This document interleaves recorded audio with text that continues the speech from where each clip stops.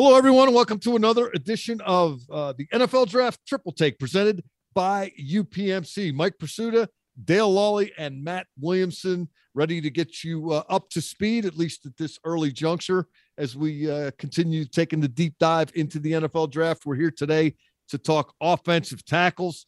You hear me talk Steelers football on the DVE morning show and Steelers.com. Matt and Dale are the tag team on The Drive, which can be found on SNR. And is that on Steelers.com too, or just SNR? It is, yeah. Yes, and the app. Yep. All over the place. You can find us on Apple, on Spotify, wherever. Doesn't matter. All of the Steelers social media platforms, you might say. You might be able to say that, yes. Indeed. And I just did. Offensive tackles, it's a different year for quarterbacks, as we discussed in our first edition of Triple Take when we did the round one mock. But Matt, offensive tackles are always in demand, and this year, no difference there.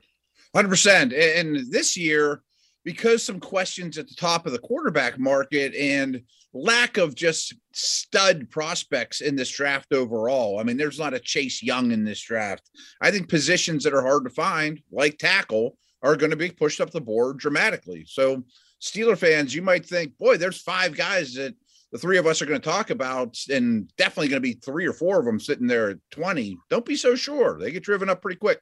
Yeah, these guys are like unicorns. You like to find one, and if Steeler fans think that they're the only team in the league that has offensive line problems, well, that's just not the case. It is not. But I'll tell you one thing I noticed about the most, if not all of these guys, the top guys, they have ill dispositions. Yeah, that's true. There's some finishers. They do not play a nice game. I mean, they to the echo of the whistle and then some, and a lot of nasty, a lot of get down and dirty. If you want a little attitude, this might be the year to get it. Dale, let's start with you. We'll count them down from number 5 to number 1. Tell us about your number 5 OT. I got Bernhard Raimann out of Central Michigan at number 5. He's a native of Austria. Who started playing football for a club team in Vienna after he gave up on soccer. Can you imagine seeing a guy who's 6'6", 304 pounds? He wasn't 304 pounds when he was playing soccer, but I'm sure he was probably well over 6 foot tall. He came to the U.S. as a wide receiver and then went to Central Michigan as a tight end. He has a lot of just raw ability. I saw him at the Senior Bowl, and he really mirrors well, can move, light on his feet. Just needs to get a little bit stronger. Kind of, in some ways, kind of reminds me of another guy who played wide receiver and then went to tight end and then offensive tackle, Al Villanueva. He's kind of got that same, even has that same kind of walk that Al had, that kind of loping walk. You could just tell he's an athlete. Matt, he's your number 5 as well. I've got Charles Cross from Mississippi State. Okay. And he impressed me. Watched him against Alabama, and he took on a bunch of different rushers and different size guys and guys coming around stunts and whatnot. Really seems to have an understanding of how pass blocking is done. You play for Mike Leach, you ought to have that figured out.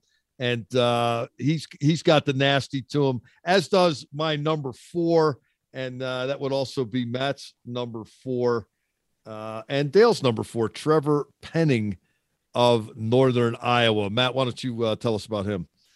Yeah, I mean, I was torn between Penning and Raimann, and they're both very different. If you just want to mash people with size and physicality, that's Penning. If you want a Niners zone-based, athletic type offensive line, that's Raimann. And some people told me Raimann might run under a 4.8 at the combine. Oh, I believe that. Yeah, I believe that in a heartbeat. He can really move. Penning, to your point, Matt, you could play him on the left side. You could play him on the right side. I don't know that you could play Raimann on the right side right away. Right. He's strong enough to do that, but Penning is just nasty. Nasty. If this football thing doesn't work out for Mr. Penning, I think Vince McMahon will be on the phone with him immediately. He'd be a hell of a bar bouncer too, man. Right. He could star in the next Roadhouse and just toss people out of the bar left and right. Oh, they better not make another Roadhouse. Some movies are done right the first time. That's one of them. Number 3, Dale's got Charles Cross from Mississippi State. Matt's got Charles Cross from Mississippi State. I've got a guy who's not on either one of your you guys' list. Daniel Fa'alele from Minnesota. We got to talk about him. 6'8" and 1/8, 387 pounds. To paraphrase the movie The Bronx Tale, you don't walk with Daniel Fa'alele. You walk among him.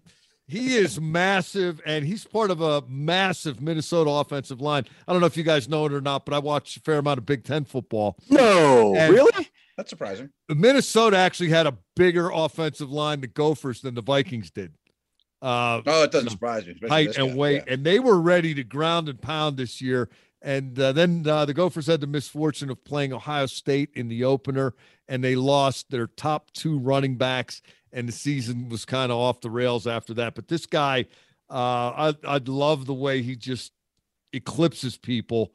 And he was so popular among his coaches and teammates. I don't know if you guys saw this or not. When they played West Virginia in the Guaranteed Rate Bowl, they gave him the ball from the 2-yard line. He lined up at fullback, and he got to run into the middle of the line, and he scored a touchdown. 387. I'm all about 6'8" and 1/8, 387. From Australia. And another guy with an interesting backstory. We got a guy from Austria. We got a guy from Australia. There's a lot to work with here. I mean, he needs to work on. There's a lot to work with. right. You got to take a cab ride to get around. Number 2, lo and behold, we have agreed again. Matt, why don't you tell us about Ikem Ekwonu? I don't know if I'm pronouncing that right. We'll try to figure this out as the draft process. Yeah, amazingly enough, you don't hear a lot of offensive linemen mentioned on the broadcasts.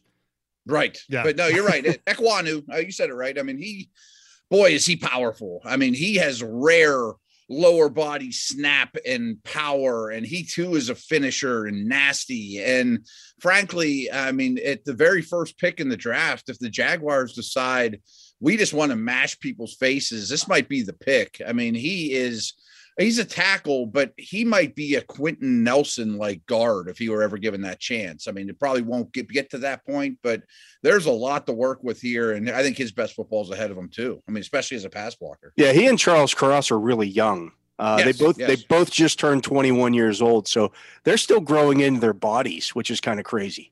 Yeah. And staggeringly enough, we all agree on number 1 as well. Dale, why don't you tell us about Evan Neal, offensive tackle, Roll Tide? Speaking of mashing, I mean, this guy is kind of the best of everything here. 6'6", almost 6'7", 360 pounds, played the right tackle, played left tackle last year, can handle that. He did it in the SEC, so you know that he saw a lot of quality edge rushers, obviously practiced against quality guys every day. And when you take these Alabama guys, you know you're getting more of a polished product here, just because of the way they run things. Obviously, Doug Marone's their, or at least has been their offensive line coach, so he's been coached by an NFL guy, and he might be the safest pick in this year's draft. There's I think when we all did our mock draft, we all had him going number 1. That's for a reason. I think if you're taking that guy at 1, you want him to be, as safe as possible, and this guy is that. Yeah, and Dale, as you alluded, if it's a Ekwonu or Neal, if you're wondering how do we break the tie, which guy went to Alabama? Give me right. That's what I was say. 3-year starter at Bama, guard, right tackle, left tackle, with a rare combination of size, power, length, athletic ability. What's on the nastiness? Yeah. Yeah, right. That'll work. Yeah. Plus, he ought to be a little honked off after the national championship game, so maybe he's got a chip on his shoulder. Come to camp with something to prove. That's a pretty big chip. Big shoulder. That's going to do it for our offensive tackles analysis. We've got a lot more of this stuff to come between now and the draft. To keep it here, I want to remind everybody that you can get this and any subsequent draft analyses on all of the Steelers' social media platforms. Until then, for Matt Williamson and Dale Lawley, I'm Mike Pursuta. You've been listening to the NFL Draft Triple Take presented by UPMC.